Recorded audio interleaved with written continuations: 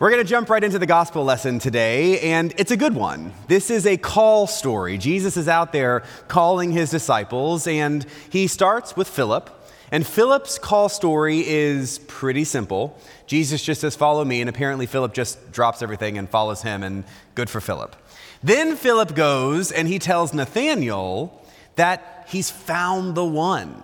He says, "We found him about whom Moses and the law and the prophets wrote, Jesus, son of Joseph from Nazareth." And Nathanael replies obnoxiously, "Can anything good come out of Nazareth?" Now that is meant to be funny, but we might need to know a little context about that first. So Nazareth was right next to the city of Cana, and 2,000 years ago, Cana was a little bit bigger than Nazareth, and so it's kind of like if you're from Dallas, you sort of say, "Can anything good come out of Fort Worth?" You know, it's one of those sister cities. Nowadays, Nazareth is gigantic and Cana is super tiny. But back in the day, Nathanael had a little bit of pride about Cana and judgment about Nazareth. And yet, Nathanael was beginning to understand that Jesus was here and doing something interesting, but not yet committed like Philip. Jesus calling the disciples is nothing new. We know these stories. We know that Jesus went around calling people to follow him, calling people to learn from him. And sometimes when people respond to Jesus, it's a little unbelievable, like Philip. When Jesus calls Philip and Philip drops everything, that's not really like us. I don't know that anyone in this room would have just dropped everything and followed after Jesus.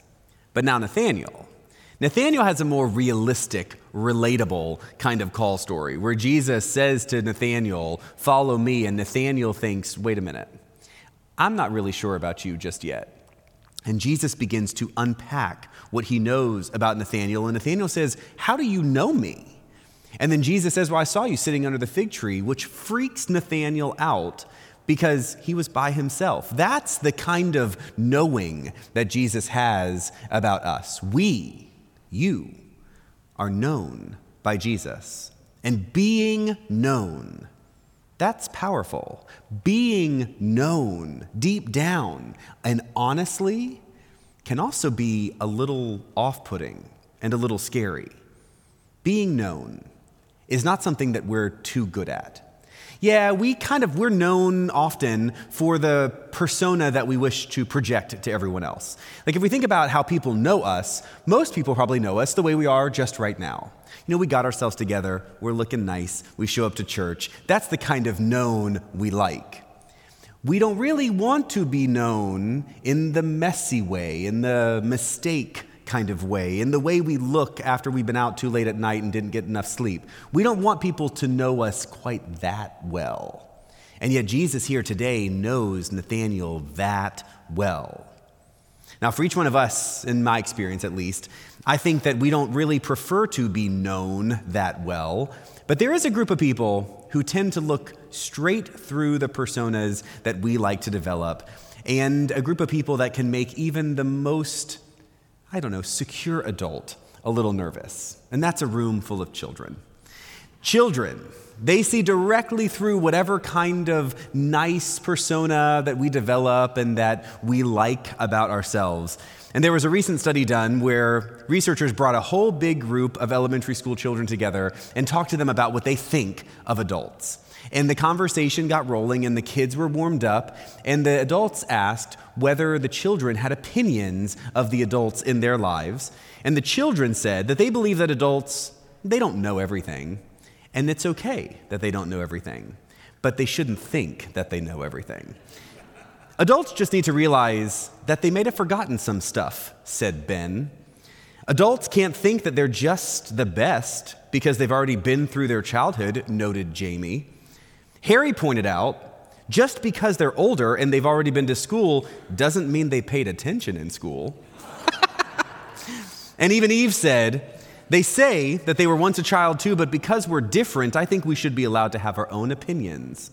I agree with Eve. That's good. Now, if we jump back to the gospel, the idea of being known is really what Jesus rolls into with all of his disciples. Jesus points out what those people really don't necessarily want others to know. When Nathanael realizes that Jesus knows him really well, when Jesus goes right down to his heart and soul, Nathanael can't help but respond to this man who is speaking to him. Being known like that, that's a gift. It's a gift to us if we have the courage and the vulnerability to allow ourselves to be known. We see this kind of community support in our Old Testament lesson about Samuel and Eli. Eli being that old elder who is believed to be very close to God, and Samuel being a child dedicated to God. Samuel was sent to learn from Eli, allowing Eli to form him over time. And Samuel hears God's voice but doesn't quite understand that it's God. And so he runs to Eli, and Eli says, "Go to sleep," which we can all relate to if we have children. But Samuel continues to hear God speaking to him. And finally, Eli realizes what's happening. And it's Eli who helps Samuel understand that God is calling to him. God is speaking to him. And it's Eli who says to Samuel, "Respond to God by saying, 'Your servant is listening.'" Samuel may not have gotten there on his own. Samuel needed help. It's just like us. Left to our own devices, we're not going to kind of get there on our own. We're not going to discover and develop the faith that we have inside of us on our own. That's why we need each other. That's why we need a community like this. We are together here in this place. We are together here in this church, in this community, because we know by ourselves we're not going to really be able to hear God speaking. But together with one another, when we are really yoked to one another, when we can be known by one another, then we can help each other hear what God is saying to us.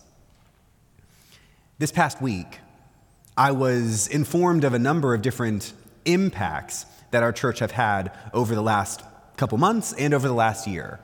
And I was reminded just how powerful we can be in the world when we yoke ourselves together.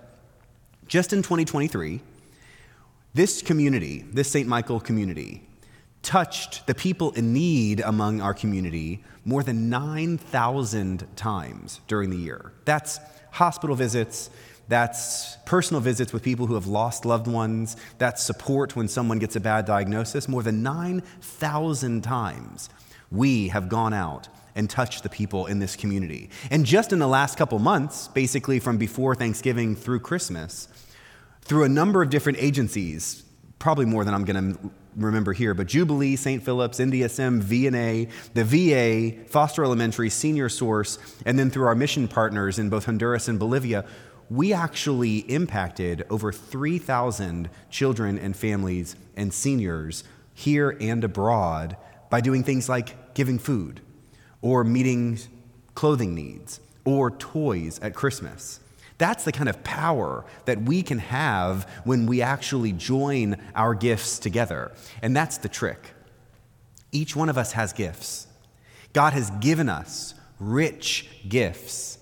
And when God calls to us and asks us to use those gifts, it's incumbent upon us to respond, and we need each other to help us respond.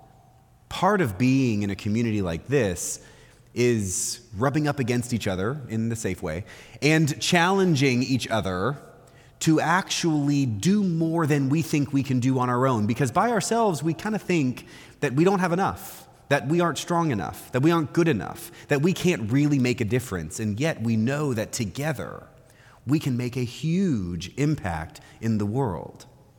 Right now, God is calling to you.